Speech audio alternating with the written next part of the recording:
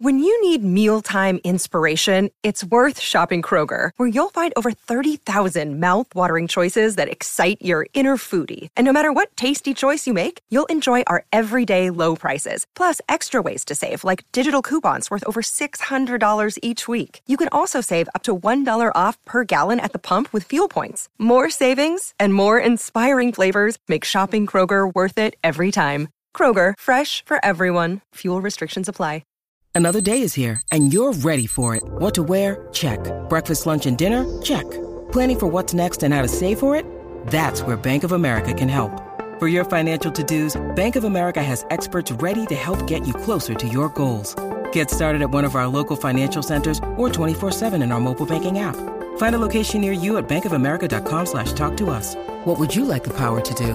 Mobile banking requires downloading the app and is only available for select devices. Message and data rates may apply. Bank of America N.A., member FDIC. What's going on, grappling fans? First, I guess you kind of stay mentally in the game. All our matches have been pretty close.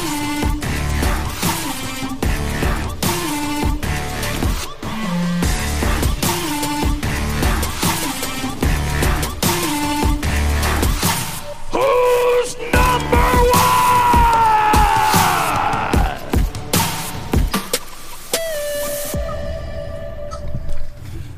Hey, what's going on, grappling fans? Welcome back. Thank you for joining us for another episode of Who's Number One, episode number 43. In the middle of a star-studded week, we've had some amazing guests, and today are no different. They were equally impressive. We have Andre Galvao and JT Torres calling in. Fellas, how you guys doing today? Andre, what's life like? Oh man, I'm doing great. So, just a little sad, I miss my student, I miss everyone. Just enjoying the family. Still working hard, still working a lot online, and just try to be patient right now at this moment. I think that's the key. JT, how you holding up over there? I'm in the same boat, just kind of getting used to this new way of life we find ourselves in now, where I'm kind of stuck at home all day, every day, but I'm still trying to stay busy. I'm holding online classes for my students. I'm doing a lot of prior lessons through the internet now. So I'm trying to stay busy, trying to stay active. I actually just got some mats in my second bedroom too, so I've been drilling and sparring a lot with my fiance. She doesn't like it so much, but she's gonna be good, man. She's gonna get real good. She's gonna get really good. Yeah, she's gonna get really good. So staying busy though, staying busy.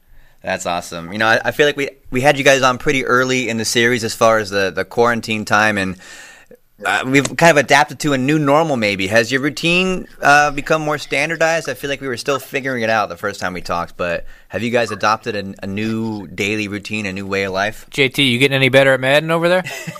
Yeah, and the gaming.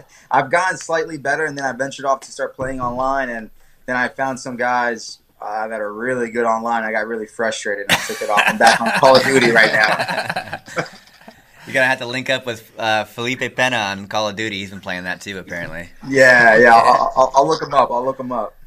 Andre, you been playing any video games? No, I'm not playing right now, but when I play Street Fighter. I'm pretty good on Street Fighter. I was going to say, I remember the clip from Inside Atlas where you talk about learning the moves for Street Fighter and drilling, just like you drill jiu-jitsu. What character do you like in Street Fighter? Oh, man, I love Ken. Yeah, the American guy, yeah, with the cut off, Ken, yeah. the gi with the sleeves cut off, yeah. yeah, I love Ken. I'm surprised you play as Ken. I always used to play as Ryu, who's basically like the same thing. He just looks different. Evil twins. Yeah, more like Hadouken. Ken is a hard Hadouken. Yeah. What are you guys doing to stay in shape right now? What about JT? What are you doing? You doing any workouts or anything right now? I am. So I have a really good coach who, he's always on me to stay in shape and continue to work out, Coach John. And this past quarantine, for the past month now, we kind of linked up, and he asked me, okay, what do you have at your house? Like, what do you have? What kind of equipment? So I got a weighted jump rope, got some bands, I got a couple dumbbells. So he sent like a whole, sheet of different workouts I can do, and they're tough, man. They're tough. They're definitely a little bit lighter on the weight side, but it's more of a cardio push. So it's an hour-long workout I've been doing 3 times a week, just try to stay in shape. It's been keeping me in shape, and then on top of that, drilling, rolling around with my fiance. So yeah, I'm trying to stay on the schedule. I think that's what's really important about this whole quarantine thing. because you got to stay on a schedule. It's really easy to get lazy and just become a couch potato. So I even wrote down like a schedule for myself that I try to follow every day. I got something to do. And I think that's the easiest way and the best way to get through these times, staying on a schedule, and it'll help make the time pass by a lot smoother. Andre, what about you? What have you been up to? Because you're obviously very super disciplined with your fitness and health and everything. What are you doing to stay in shape right now? You have weights in your garage, don't you? Yeah. I have a gym here in my garage. We have a good sized mats here. We have mats, and I train with my daughter. We drill, and I teach her some jiu-jitsu right now. I'm teaching her when the days I'm free. And then I lift weights, like every other day, not every day. And then I do like heavy weights one day, and then I do like some light weights like the other day. And Angelica, my wife, she's training every single day. Every day she's lifting weights. She looks really, really good right now. Like she looks really fit. And I go in the morning at the gym too. And then sometimes, I want to teach the techniques fresh. I don't want to be like burned out, because when I lift weights, I lift really, really heavy. So I try to lift weights so every night. In the mornings, I teach online. How old is your daughter now? She's won some like kids pans or something, right? She's won some kids competitions, I believe, correct? Yeah, she did. She's doing really, really good, actually. Like I'm teaching her a lot of no-gi. She loves no-gi. She's really, really good. And I think she'll be a great champion, not putting any pressure. But she likes to compete. She likes jiu-jitsu. She likes what she does, and she's doing really, really well when I teach. She learns really fast. She has a good pressure, and she's flexible. She's very flexible because she did gymnastics before. So she's pretty flexible. She has a really good coordination. She's 14. She's going to be 14 soon in July. She's 13 right now. JT, what else you doing to kill time over there, JT, besides working out? You said you played some COD, you were playing Madden before. You like watching movies or anything over there? What do you got going on? I just actually finished watching the McMillions it's on Hulu. I think it's also on Netflix too. Not sure, but I just finished watching McMillions, which basically the scandal during the 90s where these people were basically scamming the McDonald's Monopoly game, and they stole millions of dollars. They were stealing like the $1 million winning game pieces and selling them away, or just cashing them in themselves. So it was pretty interesting to watch that. So yeah, I've just been watching a bunch of different documentaries and shows and movies, but that's the last one I just watched, and it was pretty interesting. Where's it on Netflix? I watched it on Hulu. Yeah, I gotta check that out. Yeah. I watched it. It's crazy because I'm a '90s kid. I grew up playing that game. My mom used to collect those things hardcore. Yeah, and it blew me away. It's like one family too. There's other people involved, but there's like one family that has like a bulk of the responsibility. It's a wild. Those series. Dirty rats. We're all trying to win $1 million, and they're stealing them all. You know what? The craziest part about that show is that all the $1 million winners, were like in one, like South Carolina and Atlanta, like one section of the country, which no one put together. In the you think it raised some red flags, right? Yeah, they made it too obvious. Right, exactly. Do you watch that? You watch that Tiger King thing, JT?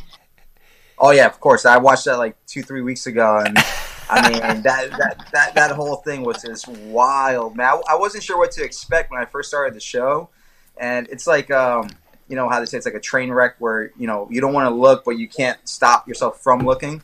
And that's basically what the whole show was to me, man. I couldn't believe it. I couldn't believe this is an actual true story.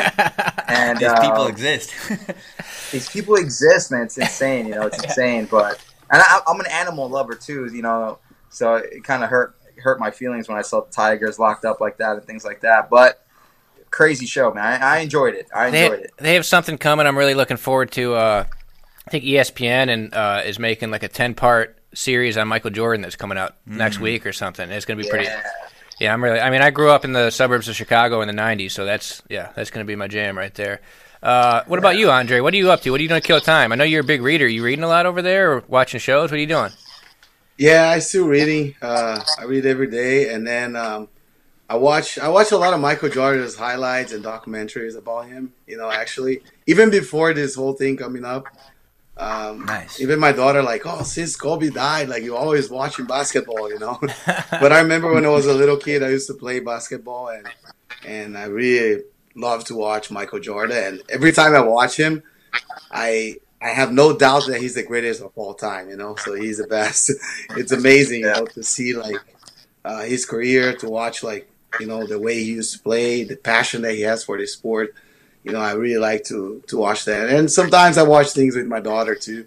And we're watching like The Simpsons, together. Nice. All the seasons. Can't go wrong with The Simpsons. Nice. Yeah. Something that people at home are really interested in, as you guys know, you guys both have students. There's so many people who are, stuck with nowhere to train. And a lot of people don't have mats, or they can't go to their gym or whatever. What would be a way that you would recommend that, like, I don't know, like a blue belt at home watching this, like how they can get better during this time without going into the gym? Maybe Andre, you could kick it off. Yeah, I think they need to find a way to training, right? So you need to improve right now. So if you don't have mats, if your house has a carpet, it's already your mat, So the carpet's way better than the hard flooring. So if you have like a grass, you train in the grass. Like if you have you cannot go to the parks, and all that. But if you have like an area that you can take the furniture away a little bit and then just like drill, slowly, and you can purchase like weights, to do like a little circuit training. If you don't have like the money to buy the weights, you can like use water bottles, things like that. So you got to improve, and I suggest people like to do like circuit training, body weight circuit training. I like the Tabata system where you go like 20 seconds active, 10 seconds break. You do that like for half an hour, no stop, if you don't have a partner. Because a lot of people, they don't have a partner. And now it's an opportunity for you to teach those who lives with you, show them the art of jiu-jitsu, show jiu-jitsu. So I think like it's a time for them like to teach people. If you're a good blue belt, purple belt, like introduce jiu-jitsu in a good way for your wife or your daughter or your son. I think now it's time. It's a great way to kill the time and also to get the family together, and once people like pass this quarantine, hopefully like when things get back to normal, we can have more people like training jiu-jitsu. I think now is the time, and that's my suggestion. If you have a partner, just drill as much as you can and do conditioning. It's hard to roll, if you don't have mats at home, it's really hard to roll. But maybe you can do like hand fight, a lot of gi pull-ups, like, find a ways to improve, always ways to improve and keep the schedule, all the time. Like at this time, 9 o'clock in the morning, I'll do this, and 6 p.m. I'll do that. So you got to have like, I feel like people, they're lost, and sometimes every day they do something different, or they stay awake all night. They sleep like 5 a.m. and wake up like 1 p.m., so I don't think this is healthy. You need to keep the schedule, especially like when things go back to normal, your body needs to be ready, for the training and the normal schedule again. So I think it's not healthy to sleep late and wake up late, so I think you need to keep a normal, life. Yeah, normal routine. Andre, we had somebody in the Facebook comments just ask a good question. What are you reading right now? What book are you reading right now? Me? Yeah. Oh, my the book you mean? Yeah, somebody in Facebook just asked, what are you reading right now? What book are you on right now? Oh, sorry. I thought you say like what is my weight? Oh, no. We wouldn't ask that question. No, sorry. Yeah, sorry. No, I'm reading. I read the Bible a lot. I like to read the Bible. It's my favorite book, and I'm reading like the Think and Grow Rich. I read like every other time, and I'm reading another one like from Pastor Miles Murdoch, and he talks about like the prayers. I read books related to the Bible. Every time that I'm reading, and I like that, and I enjoy that. It feels like feed my spirit. And if I read something, I don't like to read like fiction. I don't like to read like stories like that. So I prefer to read like things that feed my spirit. Like that's what I read. All right, JT, would you add anything to what Andre was saying before about how people with nowhere to train right now who are stuck at home can get better, at home right now? Yeah, absolutely. Studying is huge, man. That's something I used to do all throughout my lower belt times when I was blue belt, purple belt, brown belt, when I was able to train only 2-3 times a week. But now, obviously, no one's able to train at all for the most part. But now's the perfect time for you guys to study footage, man. That's something I highly recommend, something that I'm doing right now myself. Usually when I'm training COVID-19, I'm training, teaching, lifting, running every day. I don't really have any other time. I don't really have time for anything else. Where now I have time to sit down and actually study, other games, other techniques, other positions, past, future opponents. Study a lot of footage, man. That's something I would highly recommend. I like studying competition footage. I think that works out really well, so you can see, some of your favorite athletes or some of the athletes that you have a game similar to. You can watch them perform techniques on a high level, so you can study, see how they do it, grab their instructional, break down their techniques even further. Footage and studying a lot.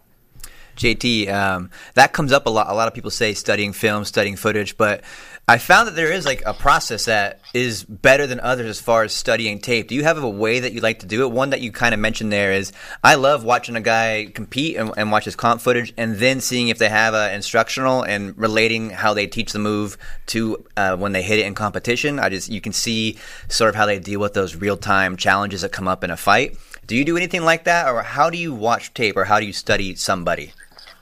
So if it was something I wanted to learn, right? So let's say I'm watching a certain athlete who's known for something that they do really well. I'll go back and watch matches of theirs where they perform that technique, and I'll try to break down how they do it against another high-level athlete. And I'll watch that match over and over again. I won't necessarily watch 30, 40 matches. Maybe I'll watch 1 or 2 matches and just watch that one clip over and over again where they're performing that one technique I'm looking for. And then once I've seen it 1,000 times, watched it, trying to break it down as much as I could, then I'll look up, see if they have an instructional or not. Because nowadays there's so many instructionals out there on the market, right? So, for someone who's still piecing together their game, they may not know what they want to grab to add to their game. So maybe what I would recommend is look for someone that you think you can, you can base your game off, and then study their competition footage, and then look for an instructional.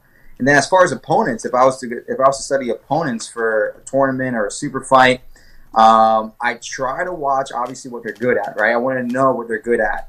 I want to know when we compete what most likely they're going to try to attack with, right?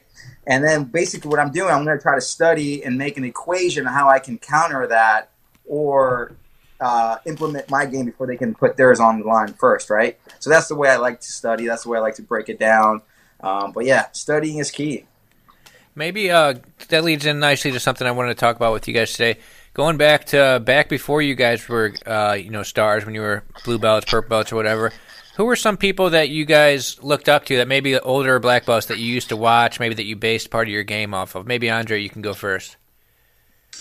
Man, I used to watch a lot of Vitor Shaolin Ribeiro. Oh, nice. I remember I was a white belt, white to blue belt, and he was already like black belt. And one time I saw him fighting in a tournament that I compete. And I remember like seeing him moving, the way he was moving, the way he was passing the guard. I was like, oh my God, this guy's really good. I want to be like him. So I told him that before. I mentioned that in my book as well, Drill to Win. Also, I used to watch a lot of Terere, Terere is amazing athlete, in my opinion. The greatest of all time, in the 4 lines with the gi.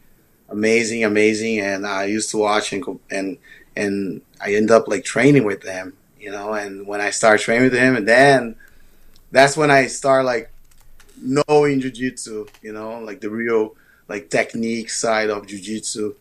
And I feel like really blessed, like training with him.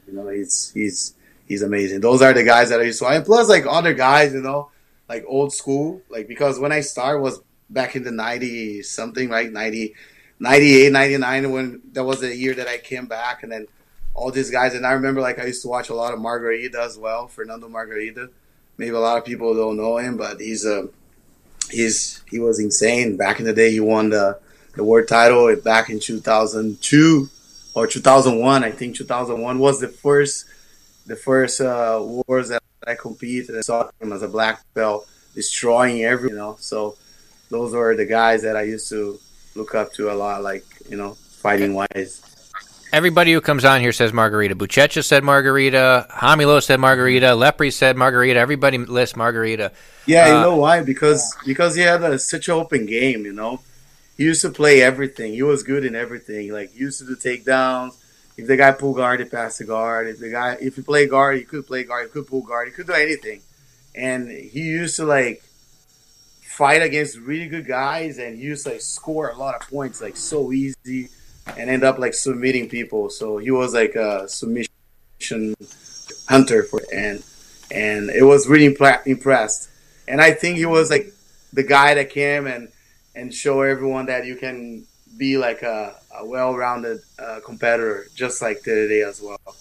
I've been rewatching all the old ADCCs because I'm doing these articles about like just the history of like who had the best runs by weight. And right now I'm on 77 kilos. And I watched 98, 99, 2000, the 77 kilogram bracket.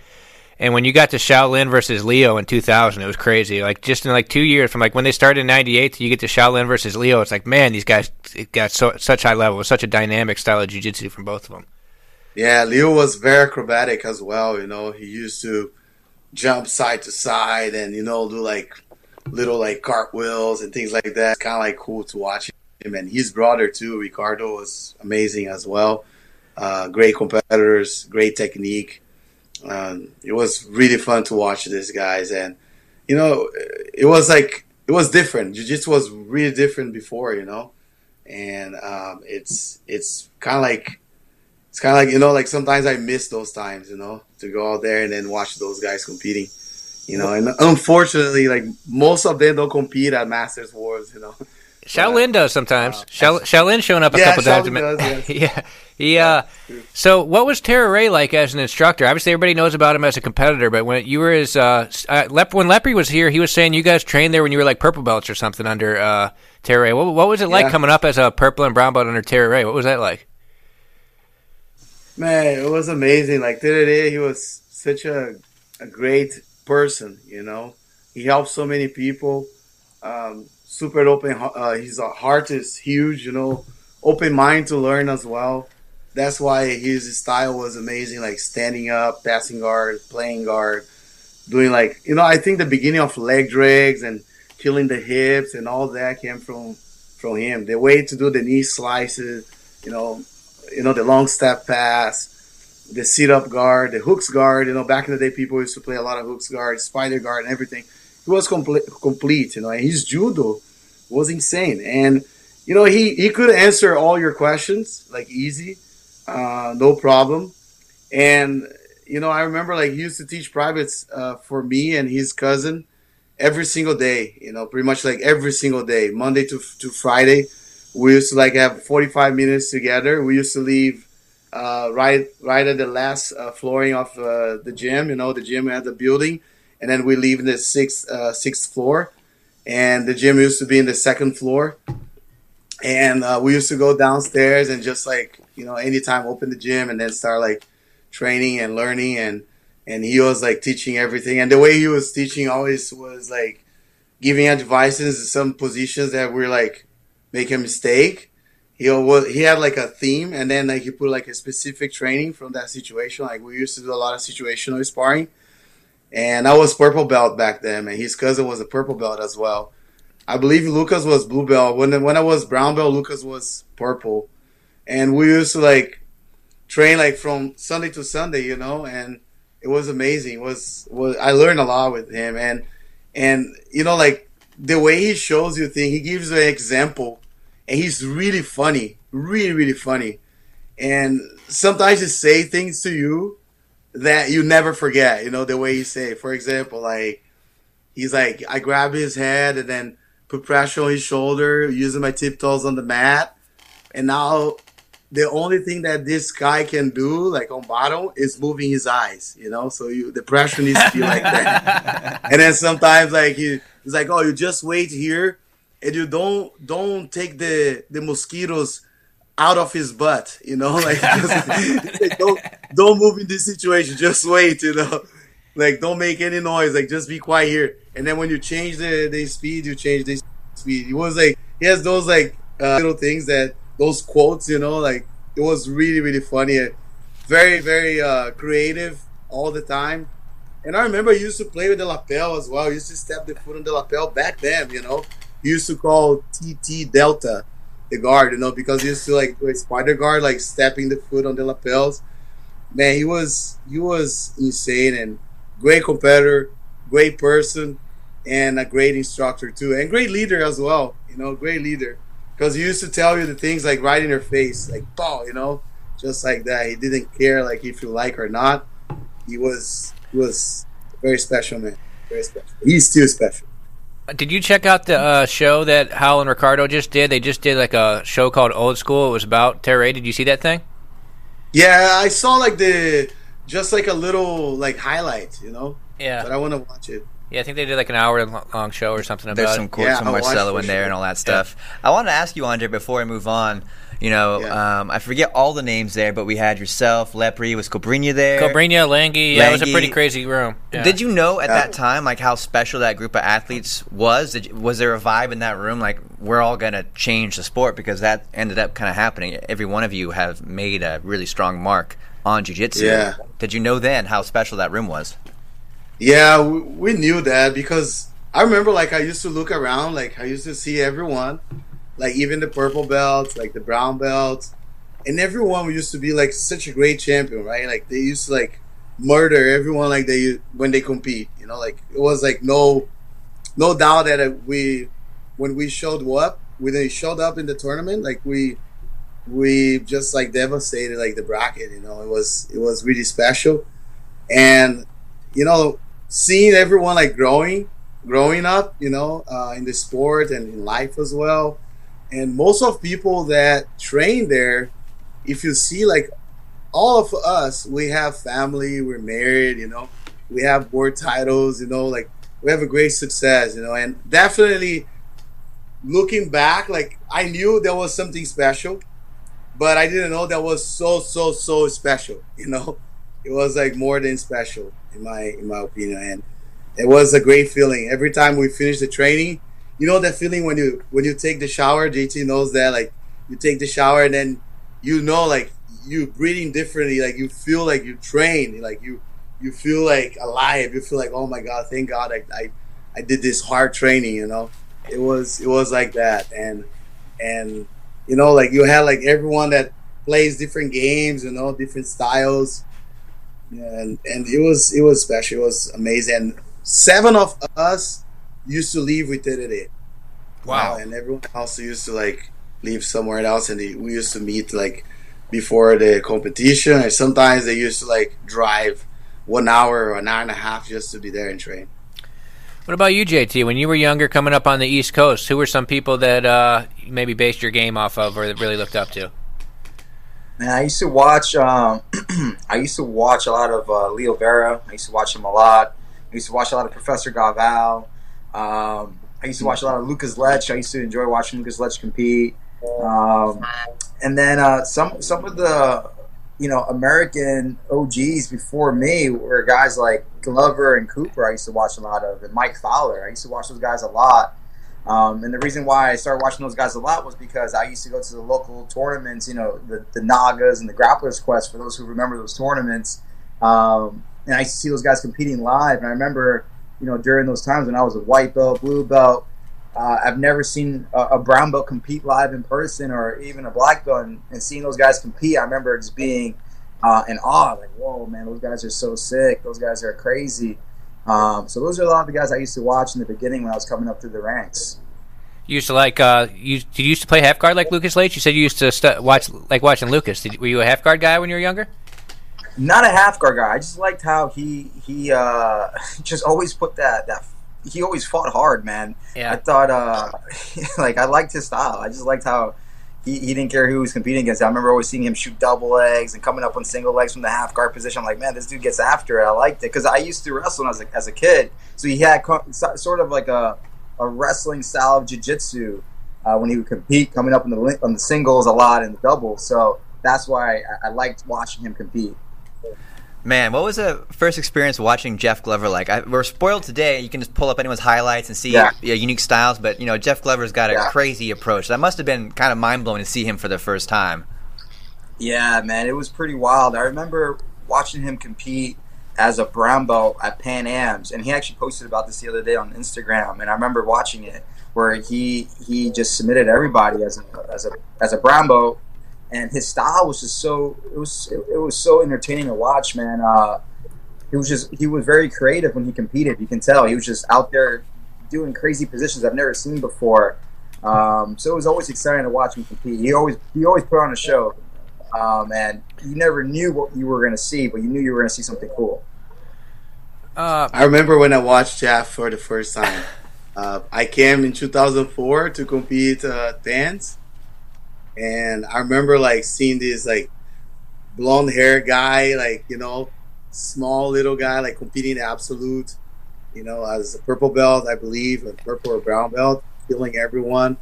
And back in the day, we didn't have social media and all that. I remember him on the DVDs from OTM, OTM. I used to see that, and then I saw a picture, Mike Fowler posted a picture of Jeff himself and another guy, it was him and Bill Cooper, I think, and those three guys are the OG Americans, it's when I remember them oh, these guys they're really good, and I remember of course their coach was Franginha, right? Franginha has amazing jiu-jitsu, great guy from Paragon Jiu-Jitsu. It was great to watch those guys back then.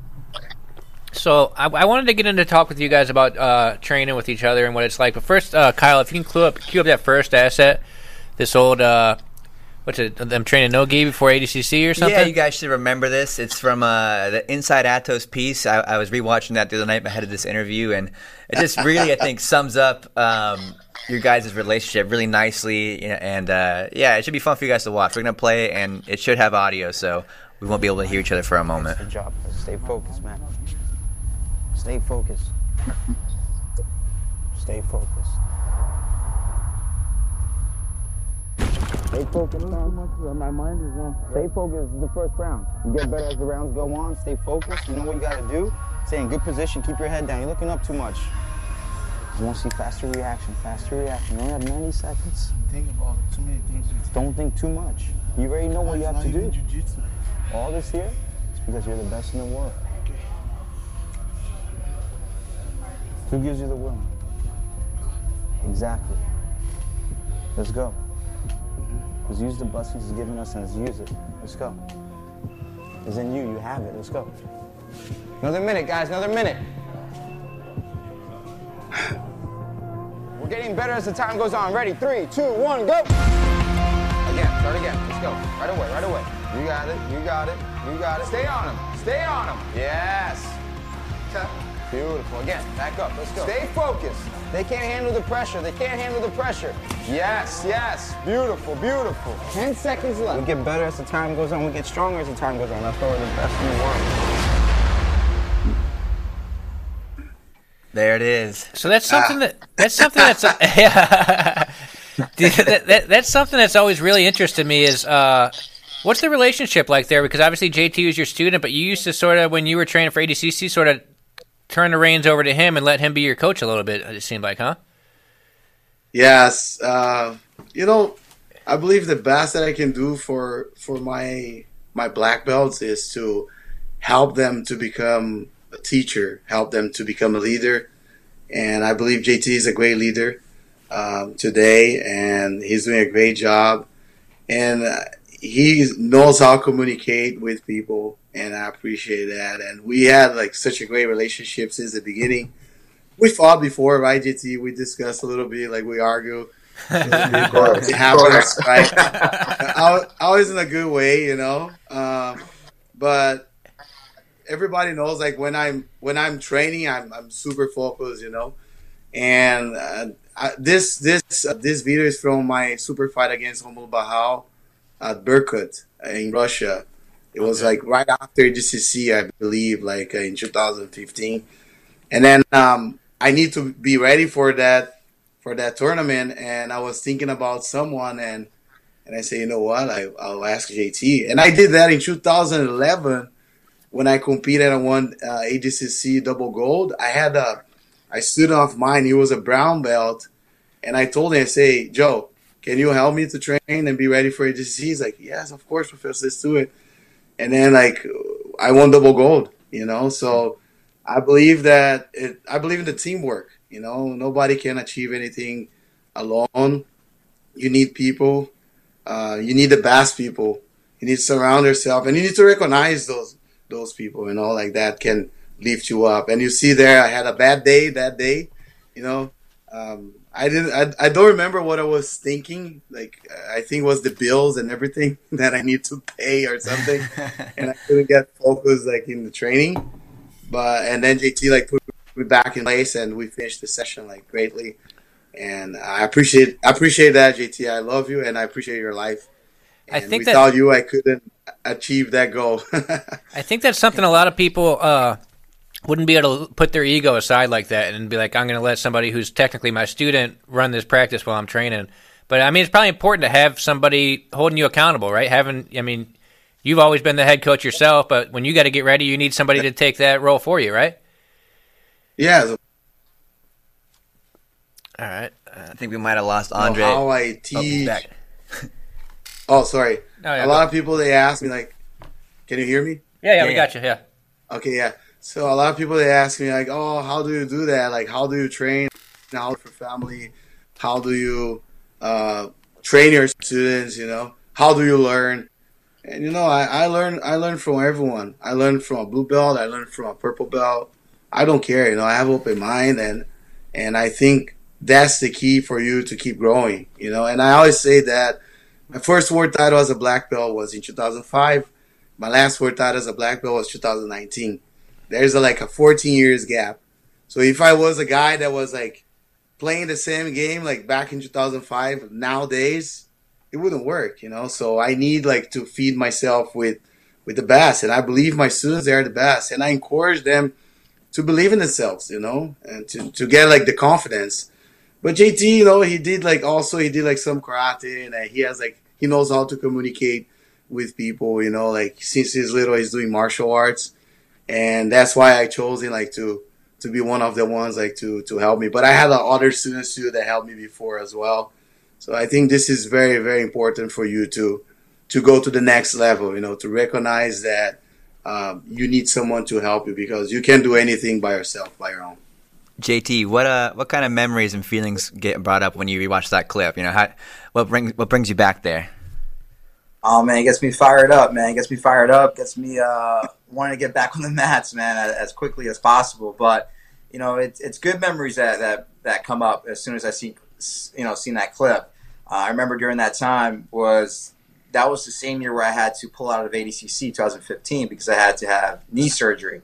And I remember I was hobbling around the academy. That's something that I made sure I did. I was still involved in the academy, even though I couldn't train, couldn't really do much, I was always going to the academy, still watching the practices and things like that. And I remember shortly after the ADCC that year is when they offered that super fight to Professor, and he accepted, and he asked me, hey, man, would you mind helping me run the camp, helping me run the practices and all that? And I said, of course, man, absolutely, I would love to.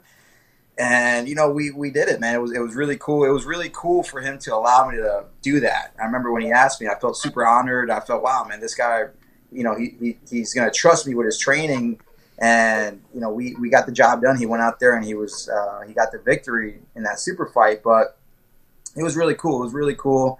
But it just, that moment during that time, during that camp, I remember it kind of set into me where one of the goals I set for myself in the beginning was I always wanted to be a coach. I wanted to always have an academy of my own.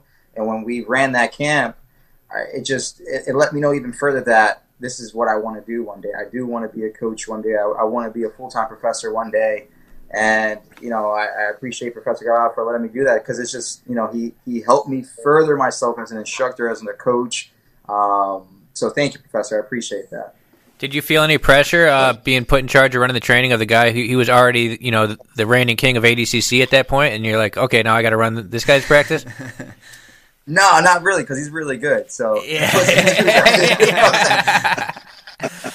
So it's like, being hired to be LeBron James coach. It's like, all right, it's you know what I'm saying? So definitely I felt a little nervous, but I knew we were going to be fine though. What was the meanest thing you made him do? The toughest training that you put him through? Probably one of the shark tanks. I remember the shark tanks are always brutal, no matter who you are. The shark tanks, after a few rounds, you start getting tired, and the people keep coming in.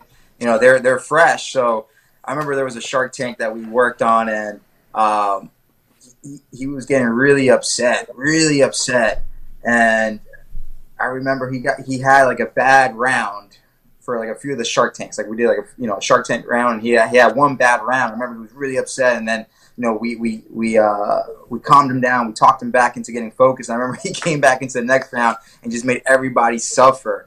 So we fired him up. That's when you fire up Professor Galvao, you're in trouble, man. That's what I'm going to say. That's a dangerous game to play. That's dangerous. You don't want to make that man upset. What's it like training with each other, Andre? What's a round like sparring with JT Torres? What can you expect when you're going to roll with JT? Oh, it's a nightmare. We're just like there, and I know, man. Like whoever's on bottom, like feel the pressure, Like with JT, I feel like pressure, and I start feeling my legs like get burned, like burning out, and I believe like JT feel the same, because I feel way better when I'm on top of him than when I'm on bottom. So it's a nightmare. It's really hard, but we definitely always have great session, great training, and JT has amazing jiu-jitsu, and I always feel good like training with him. I remember like sometimes some Worlds camp we used to train like 2-3 rounds, back to back. We trained the first round and the last round, always the first and the last. You guys are both two people who always show up with just insane cardio. I can imagine those rounds are got to be pretty intense. You guys probably go pretty hard from start to finish. Yeah, definitely. Yeah, like I remember like this last ADCC we went to Las Vegas for Masters Worlds, and JT like, Professor, I want to train there with you. I think it was a bad idea. We trained. Oh my God, we trained so hard. It was like it's supposed to be just like a cool training, but man, we're like probably like 4 or 3 weeks before ADCC, right, GT, or something like that. Yeah, like I think 4 weeks before ADCC. Yeah, and we both like like when you're a competitor, you want to feel good. You want to like feel that you're improving. Your mind is everything, right? And I remember like. We roll, man. We just went through a war like of half an hour, like just like slap each other, trying to take down each other. And the mats were like the tarpon mats, like very slippery. No, and man, like it was crazy. It was crazy, but definitely like it's always great to have that feeling when you train with someone that pushes their cardio like that. You feel really good when you finish the training. Because both of you are. Really in shape, and JT always like, the difference of JT is like his discipline. Has a lot of discipline. He trains every day. He show up on time. He's there like to drill, and he's we both have kind of like the same work ethics, on the mat, and that's why we become champions. I think that's why, no doubts. JT, what's a round like with Andre Galvao? Well, it depends, right? It depends where we're at in the year, because there's two types of training, right? You can have a training session where you're having fun, moving around, things like that. But then there's training sessions within training camps, right? So I want to make that clear. There's two different types of training sessions, right? And I like rolling with Professor Galvao outside the training camps. Those rolls are fun, right? He lets me get into positions. We trade positions back and forth.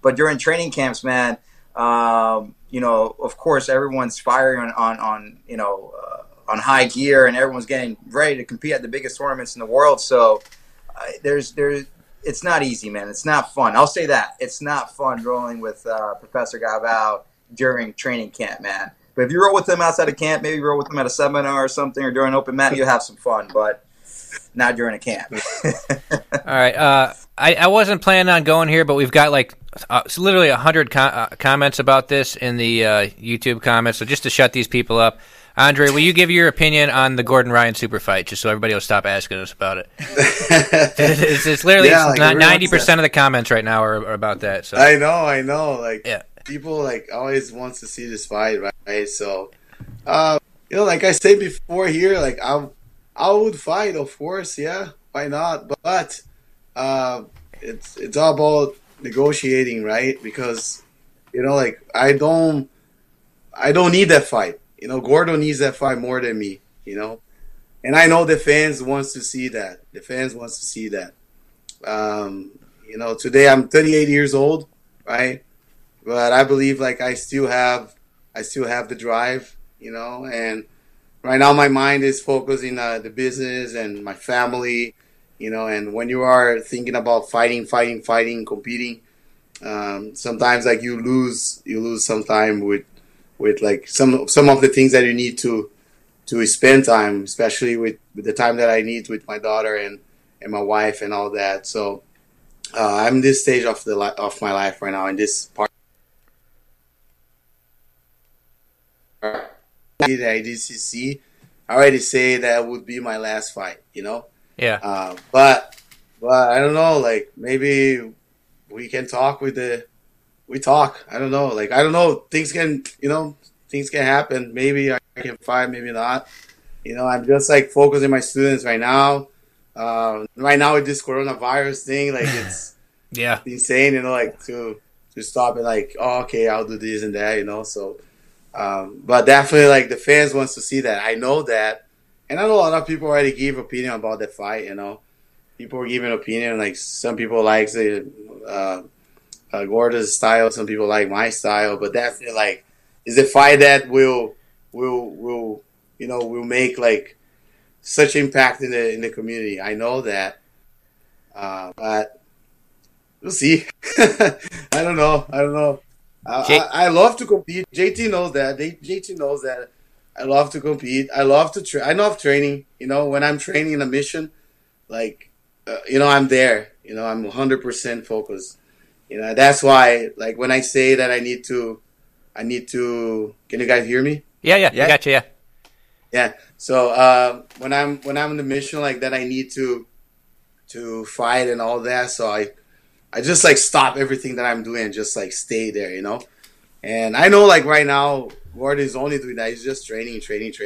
And I did that like 10 years ago, 10 years ago, I was like that in that stage, at that phase of life that you just train, sleep, eat, train, And right now I have so many things, I have so many things. And I already proved like that. I already proved to everyone that I am really good in Ogi, I'm really good. I think that's definitely, you can't argue. Okay. JT, you've led camps for Andre, and you were recently training with Gordon, or at least you saw what he was doing at the Modolfo camp and stuff like that. What advice would you give Andre, or what would you have him look out for? What are your thoughts on that matchup? I mean, I think it would be a great matchup. Obviously, arguably the two best guys in the world. When it comes down to Nogi. So it would be a great matchup. Everyone wants to see that matchup. What I would tell to Professor Galvao is do what you do. What you do. Having trained with both of them. Obviously, I've trained more in depth with Professor Galvao, for years and years and years. But, I think he has a perfect game for Gordon's style. But, like I said, it's a great match, a match where both fighters are super talented, right? But that's what I would say. I would just say, do what you do already. I think if you do what you do already, stick to your game. Like I said, I think your game is built for the ADCC style. That's the thing about Professor Galvao's games. That his game's built for that style, for that rule set. That's why he's been so successful years after years after years. It's crazy how long he's been unstoppable in that rule set, right? So just keep doing what you're doing. JT, I think it's safe to say you're coming back for a three-peat, right? For sure. Let's do it. Yeah. One question in the YouTube comments a while back that I thought was pretty interesting. They want to know how you guys are so good at avoiding leg locks. Because a lot of people who, come from an IBJJF sort of background, end up falling susceptible to that leg lock attacks in no-gi competitions. And you guys, basically indestructible there. You guys have fought some really good leg lockers, and you're always able to escape them. What do you think you guys do differently that you don't fall into that trap? Maybe Andre, go first. I think it's our body type, and also like you need to use the brain. You need to use your mind. Like when the guy's like setting up things on you, you need to know what's happening. You cannot just watch and let him isolate your both legs. And if you watch our fights, like always, like we keep like one leg free all the time when the person is trying to attack us in the heel hooks or foot locks or knee bars and things like that. So I think the key is to always avoid the opponent to trap your legs. So that way you can escape. That's what I did when I fought like Toquinho. And back in the day, the heel hook wasn't like that popular like nowadays. It was like only Dean Lister and Toquinho doing that and mastering the technique back then. But nowadays, everyone is like applying heel hooks and all that. And I say that to everyone. When I started training jiu-jitsu with Coach Luis Carlos Aguimar at Careca, and the first technique that he showed me was like a heel hook, like a knee reaping thing. He said, "Look, you got to like be careful." As a white belt, and a lot of people like should you teach like a white belt how to do a heel hook? And I think you should, because that way the guy will understand like the mechanic of the technique, the leverage of the technique, and how bad it can be on your knee. And sometimes people, they get hurt because they don't know what's going on. So I think like that's the key. I think we do a really good job like just preventing and avoiding the opponent to control the legs. JT, you've beat some really good leg lock. You beat Gary a couple times at ADCC. In 2017, you beat Gary and Lachlan, who obviously both have great heel hook attacks. Heel hook, some great guys. What do you think that you do differently than other people to stay out of those situations? Just the way I control the hips. I try to control the hips, not allow them to move too much, and then just where body placement, where to keep my limbs, where to put my pressure down on, when to put it down. So I think that's what helps me avoid those positions, right? Just one is feeling comfortable in the pocket, right? Because you see a lot of people, and what I mean by the pocket is like that HQ position where you're in the guard and they're playing their guard, right?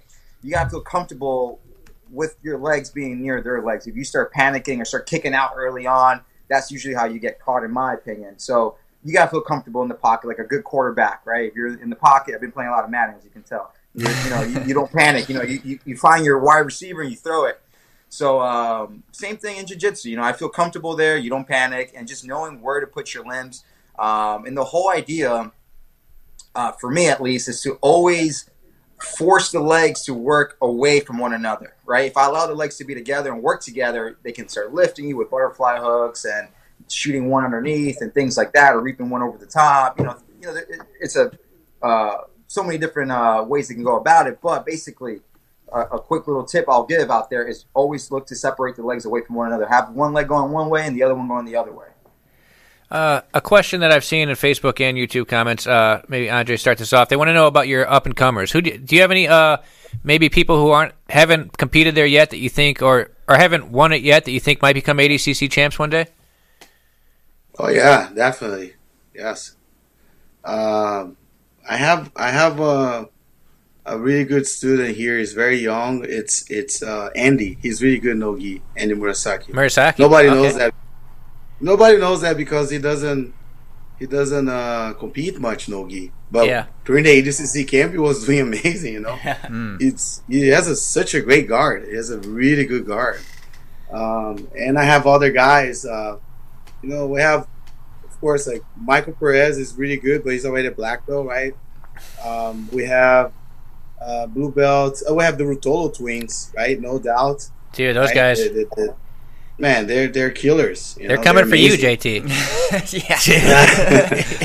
I believe those guys will be 88 kilos. No doubt. Yeah, I believe it. They'll be 88 and above. They have such a long limbs. I tell them like they still have that like baby horse body, like they have like long limbs and small body. Baby they horse still like I call them Potrinho is baby horse. They're growing. They'll become like beasts, you know. And for sure, I have no doubt they'll win one day as well. They can guard people from across the map. Yeah, well, they got those big frames. They got those long arms and stuff. So I could see that really growing to be big for sure. Yeah. I think they will be like Jackson Souza's body type. I always tell them that. I say like, you guys gonna be like Jackson Souza's body type, like long limbs, like strong, lean, you know. That's gonna and be they scary. like, no, professor. Come. I told them that like when they were like 14 years old. They still want to like be it. small. They don't want to be Jackson Souza. Lightweights, you know? Yeah, they want to be lightweights. They want to be like featherweights. I say, man, you guys are not gonna be lightweights and featherweights. Forget about it. and now they got it, Professor. That's true. Forget about it. I don't want to do diets anymore. You know, I can't. You know, and so yeah, they still growing, and they probably will be like heavyweights or middle heavy for sure. That's going to be a big problem for people. Like, Jackson Sousa-sized Rotolo twins is going to be a really big problem for people. Oh yeah, they're already like, let's say they have more time on the mat than a lot of black belts. Yeah, you know, I believe it. So they start training like 3-4 years old, and they're like 17 right now, 18. You know, it's crazy. So they're not even like adults yet. They're gonna be adult like next year. Ronaldo is somebody that comes to mind. Ronaldo. Ronaldo, Jr. yeah. Ronaldo is like a great group here. You know, there's a lot of names that I can say here. You know, and sometimes like it's hard because you always forget someone because there's so many names. You know, we have like Kaina that came like, you know, like this year, you know, and last year actually, and won ADCC like ultra heavy, you know, and he was like a purple belt, and we always talk about him and became like a reality, you know. So it's the same with those guys that I mentioned here. And there's other guys too. I have Rafael Silveira, which is amazing, amazing technique. Who did he triangle at Euros? He had a crazy triangle. He triangled Jansen at Euros. That's right. That was a great match. Really nice. Yeah. He's great, man. Those guys they're really, really good. And who else? We have Damian Balderrama. Damian is amazing. Like great jiu-jitsu, you know, great jiu-jitsu. But he likes more gi than no gi. But we need just like to keep like playing to see that he's capable like to do both, you know. And that's the thing in my school here at Atos HQ or Atos in general.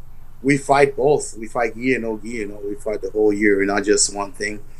But I think like sometimes people they kind of like they need to like focus on both, you know. It's kind of like hard at this way, you know. But we still having great success even though we do like that. So we're really special here. Sure. Something I really like picking people's brains about is mentally how people get ready for competition. I think the more I'm around guys like you guys, I realize that the mental side is so important because everybody's in shape, everybody's really good at jiu-jitsu, but some people just mentally are on a level. They're just focused. I'd like to hear like what do you guys do mentally just to get on point for a competition? JT, what do you do to prepare to get your mind right when you're gonna go compete? Well, you know, I believe in preparing your mind to compete. You know, the beginning of the camp, the same way you would prepare your body. Let's say you start an 8-week camp, 2 months camp for a big tournament like ADCC. From the beginning of the camp, you should be working your mind too. And I'm a huge believer in that. Confidence is key for, you know, obviously, right? You need to be confident, and your confidence is going to come from the way you prepare. If you prepare the right way, you're going to feel confident, which, you know, you're going to feel physically ready, but your mind will also feel ready. It's like, I always give this example. Imagine you're a kid in school, and you have a test coming up. If you go into school that day, you didn't study, you're going to feel, I'm not too sure about it. But if you study, you're going to be, you know, mentally ready to go for that test. So the same thing with jiu-jitsu, same thing for big tournaments.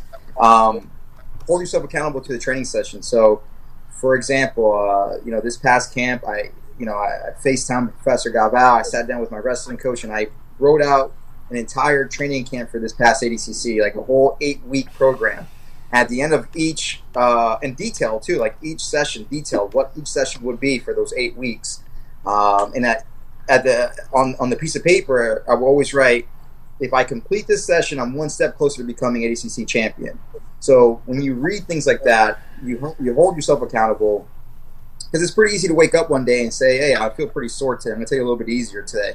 You can't do that. You got to follow the program. And when you follow the program, you're going to feel confident because you know you worked the hardest you could, and you know you're going to be prepared. You know you're going to be ready to leave it all out on the mats, and that's where the mind, gets its confidence from. So confidence comes from the way you prepare for the tournament.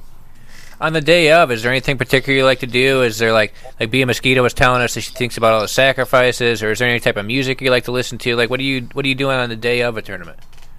Oh, day of? Yeah. Day of the tournament, I'm just keeping it super relaxed until it's time to compete. Usually like an hour. I try to keep it super relaxed up until the hour I'm about to compete, and then I'll turn on the switch where I'll get really focused. And yeah, I think back to my training camp. I tell myself I'm prepared, I'm in shape, and that's one thing I like to do. I like to tell myself I'm in shape so I can go out there and fight the hardest I can fight. Because I think that's the biggest issue for some people. You'll hear people, oh, I lost. I didn't fight as hard as I could, or I didn't want to push the pace too much because I knew I had to go into the next round if I won. I always tell myself I'm prepared, I'm ready to rock. So I'm going to leave it all on the mats. And that's why every match you guys see me compete in, I give it all I got every match. And, I mean, that's usually what separates, the person who lost in the first round to the person, who won the whole tournament. You push that pace the whole way through. So, yeah, I remind myself of how hard I worked. And I think back to that training camp because, the training camps for a tournament like ADCC, as I'm sure Professor Galvao would agree with me, they're brutal, man. They're brutal. For anyone who's done a camp for ADCC, a proper camp for ADCC, it's a brutal camp to do. But I think back to it, and I tell myself, I'm going to make this person pay for making me go through all these training sessions, for all this suffering I went through. I'm going to make this person pay for that, and that's what I think to myself right before I compete.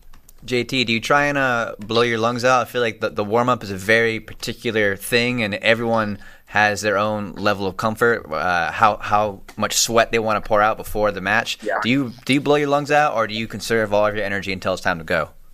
No, I like to get like a solid round before I go out there for that first match. I try to get a solid sweat going. To me, that's super important. I don't believe in going out there cold. Now, everyone has their own thing. Some people like going out there cold. Some people don't like warming up.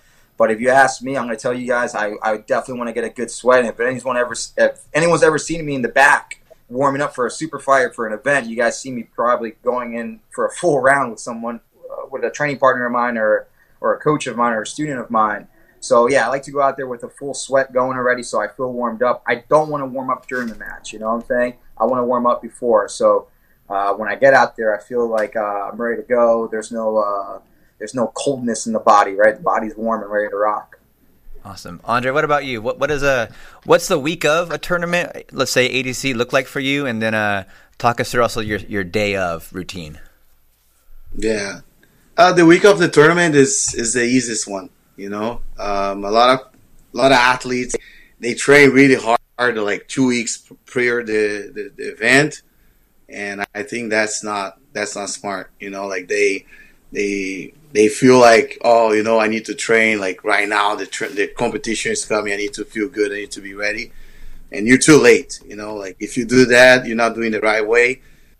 I see like sometimes like people, they say, I start my camp for Masters Wars, and they start a camp like 2 weeks, 3 weeks before the event. I don't think that's smart. So you need to do exactly what JT say, and then actually we do it here all the time. And me and JT, we have a great communication during ADCC, and actually like during the last two ADCCs, we always talk since we moved, and we put everything like planned. We see it, and we see like what we're gonna do day one and the last day, And the week of the event is the week that you need to enjoy yourself. You just gotta feel confident, and you need to feel happy at that moment, And then the training is like you need to be smart. That's like when you start tapering. Scientifically speaking, study says that 21 days, up to 21 days prior to the competition is the time that you start like tapering. But a lot of people don't believe in that because it masters their mind. They feel like, you know what? Like if I start slowing down my training right now, I will not be ready. I'm not training hard enough. But it's not, because you're training for like 2-3 months, or even maybe more, like 4 months. You're training, and then the last like 20 days, you gotta like just need to be smart, because if you get injured, you're done. And then the week of the event, I watch movies, things that I like, like I watch things like that makes me. I go to the movie theaters with my family, eat a great popcorn, if I don't need to cut weight, just relax, I listen great things, I just listen great things. I don't like to listen like crap music, I listen like things that will feed my brain, that will feed my thoughts, that will feed my body, and I just like keep like being positive, keep visualizing the event, and then like I say, the day of the week of the tournament is just like more relaxing, and prepare your body 100% your best, and the day of the event, I like to be surrounded of great people. I like to be surrounded of like my people, right? Like my students, my coach, Coach Fred, that's my wrestling coach, is an amazing coach, is always there with me.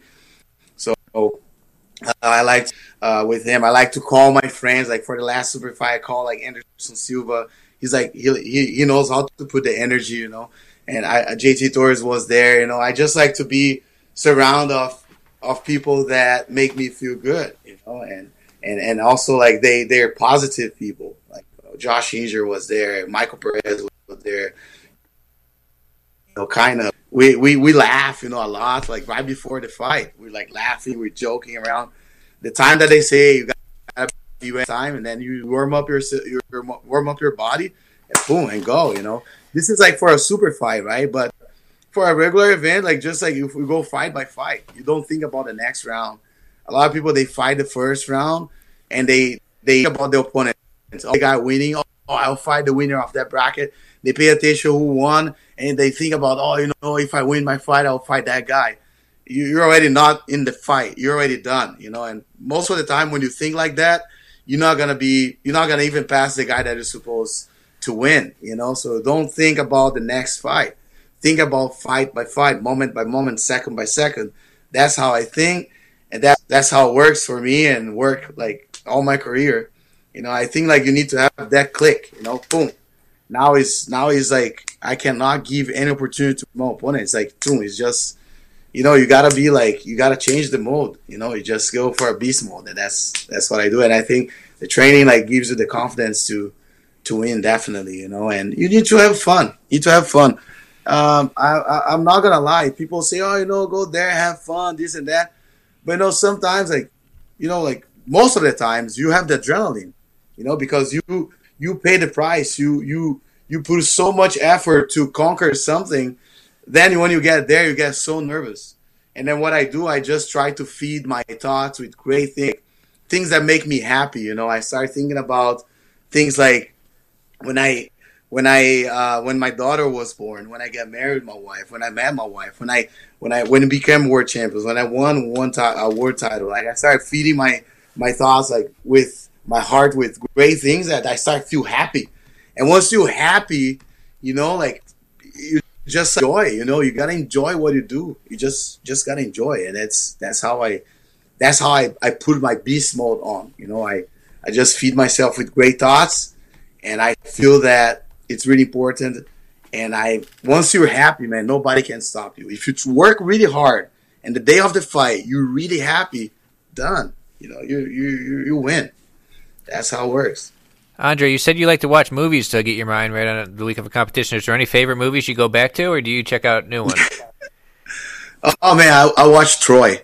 I watch like nice. Troy. I watch like Gladiator. I watch those movies like where like have like a fighter that fights for his life. Yeah. That's what I do. That's what we do. Me and JT, like everything we have in life is through the fight. It's because of jiu-jitsu. And I think like you gotta think like that, And of course, you gotta be human too, right? You cannot be like just like, hey, don't talk to me, this and that, Don't be too focused, You gotta be like, you gotta know how to find the balance, And those are the moves that I watch, When I watch Troy, definitely like I'm like, man, this is such a great movie. I want to watch again, And I watch like highlights of like great athletes like Michael Jordan. Like I watch like highlights of great fighters. I watch JT's highlight. I watch like Dean Lister highlight. I watch like great highlights and motivates me for sure. You like Braveheart? You seen Braveheart? Yeah, Braveheart. Yeah, Braveheart. That's I like a great Braveheart one. too. But Braveheart, is too old, and sometimes like the image is not nice. I prefer like Troy. So something I wanted to get into next about you guys, and you guys have won a lot of stuff. What's your favorite victory of your career? It doesn't have to be necessarily the biggest one, but which victory do you think meant the most to you? I'll let you go to first. That's a really good question, man. Which victory? Obviously, my first ADCC title is probably number one in my book. That was a really special tournament for me. Considering everything surrounding that tournament, that's the first time I, competed at such a big tournament while running my own academy. I remember getting the invitation for that tournament and not even having my academy open at that time, man. I remember sitting there in front of the computer looking at the email saying, man, should I even accept this or not? Because my gym's not even open yet. I don't even know if I can even get a solid training camp in for this tournament. So I said, you know what, I'm going to take it. I'm going to accept the invite and see what happens. And, I went into that tournament with a brand new academy, a lot of stresses, surrounding that. But I will say this, having the academy definitely motivated me to work even harder. And leading up to that point, I've always done pretty well in my competitive career, but, I was always missing that big title, right, to solidify my career, in my opinion. So when I won that tournament, especially, beating, one of the best guys in the world in the finals, Lucas Lepre, was, it was sweet, man. It was real sweet, man. So that's probably up there in my book as my favorite victory, my favorite moment winning a title.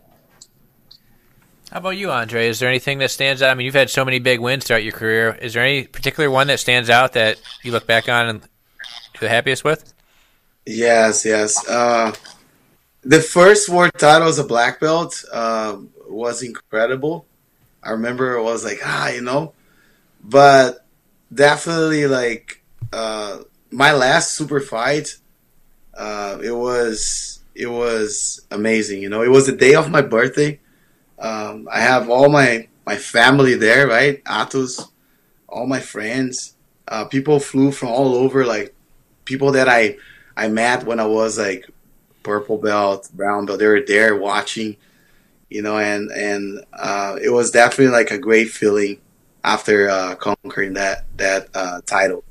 I felt super grateful and happy at the same time for all the things that happened in my life until I got there, So coming from like a really poor family, and growing up and conquering like all the titles and fulfilling like the last word title just like that, it was amazing. And then after everyone like jumped in and grabbed me and started lifting me up and started celebrating, it was definitely like a priceless. I definitely like felt amazing about that. And there's a lot of, it's different feelings for each, but this one was very like, how can I say, like young, it's just happened like last year. Yeah. But also like when Fresh. I won the ADCC Absolute against Pablo Popovich, all the finals that I won via submission, like Braulio Estima, when I competed with him with the gi in 2008, when I finished Braulio there, when I finished Popovich in the finals of the open class, definitely like it really like makes you like you're just like yes, I won, but I did what I did the best, I finished the fight, so. But definitely, like sometimes, like it doesn't happen that way. But even though, like the moment is special, the moment is special, and for sure. And the way that I fought was incredible too. So I'm really proud of myself, for that, but also like really thankful for all all the people that helped me, you know, and they're right there, like supporting me the whole time. So it was incredible. Day of the birthday too. Had to make it better that it was in Southern California, right? Because all of your friends and family were there. Yeah, exactly. Everyone was there. All my students were there. It was incredible. So lately we've been doing a routine where like the people, whoever's on the show the day before gives a question to the people on the next day. So yesterday we had Buchecha and Preguiça were here. So we got a question from Buchecha for Andre, and then Preguiça had a question for JT. If you want to roll that clip, Kyle, then you guys can. Okay, I got one for Galvão. Yeah. Of course, like we said before, Galvão is one of the guys that I grew up like when I started jiu-jitsu watching. And I remember last time I fought him, I said that I always was a big fan, and to fight him was like a big pleasure for me.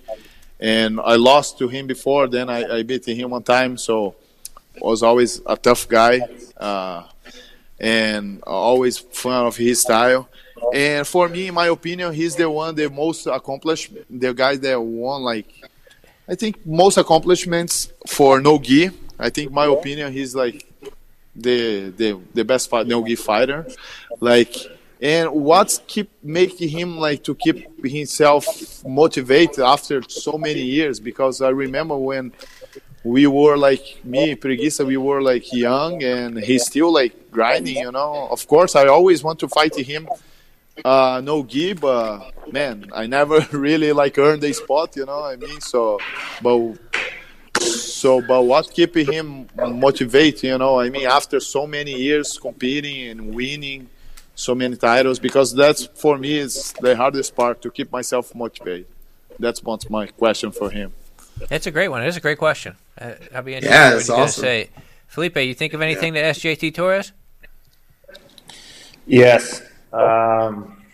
What's his favorite meal? What's his favorite food? Oh my god! What's your question? How many times JT won the DCC? Two times, right? Two-time champion. Yeah. I would like to ask him. I see JT has a really good wrestling, you know, for ADCC. I would like to ask him how he thinks is important wrestling for ADCC, if he think there is another thing more important, and how he prepare, how many times he train wrestling week, if he train separate, how is his schedule for IDCC camp. Awesome. All right, so the questions were, Buchecha's one was really interesting because he had just got done telling us that that's sort of something he's struggling with, is like whether he's motivated to compete. So Buchecha's question is, you, somebody who's been doing it longer than him, how do you keep staying motivated to compete?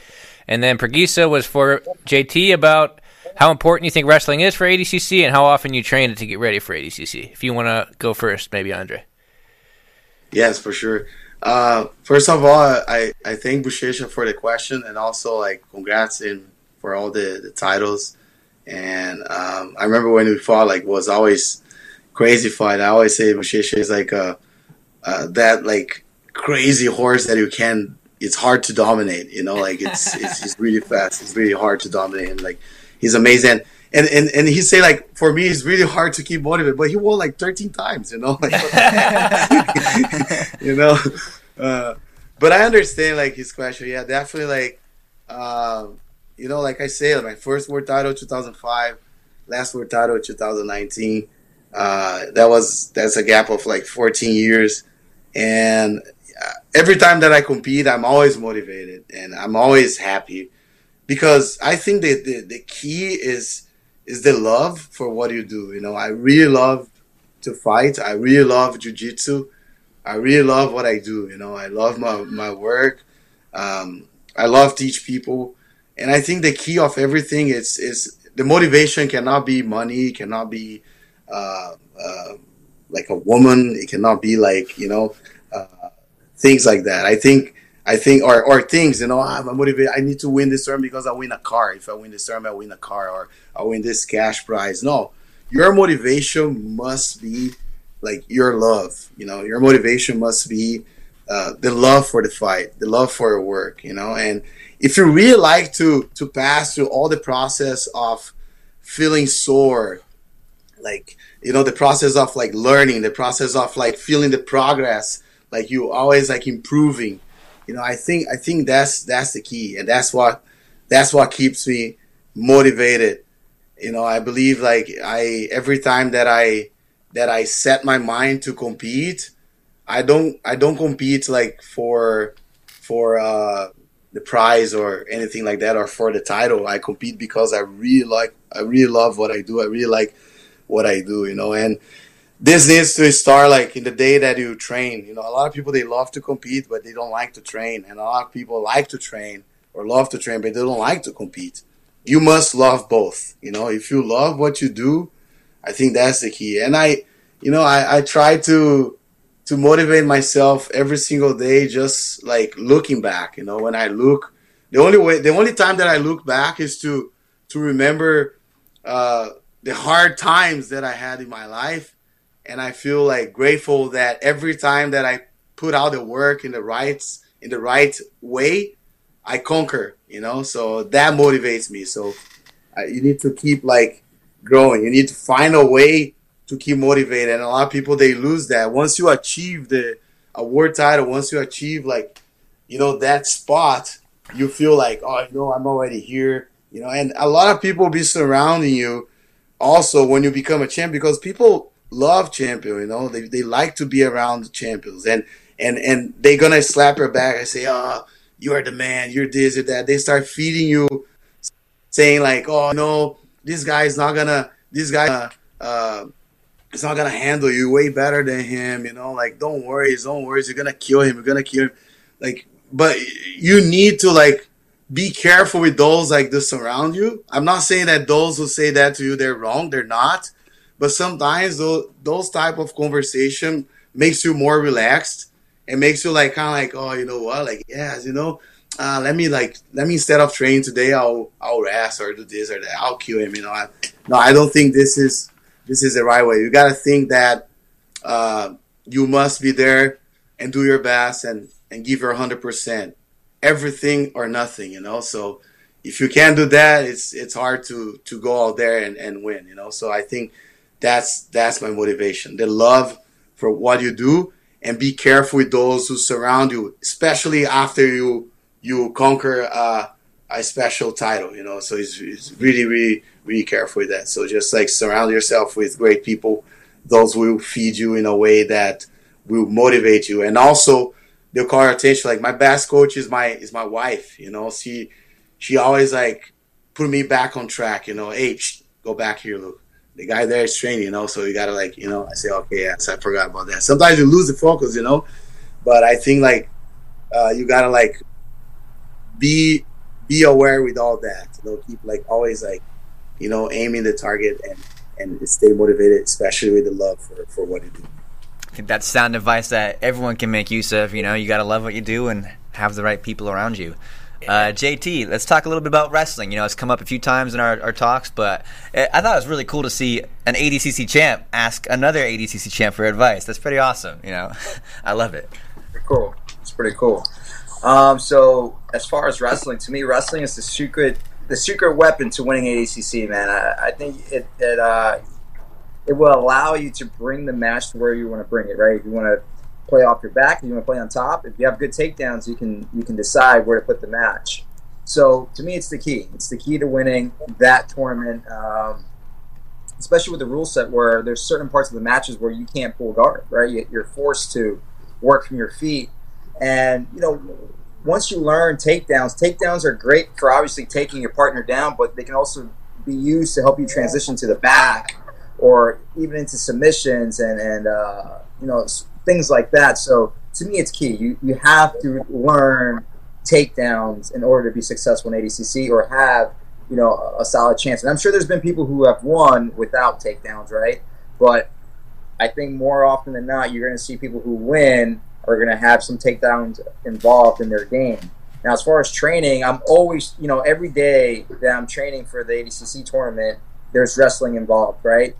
Whether it be specific positions where you start off in double legs, single legs, things like that, and begin the training from there, like specific sparring.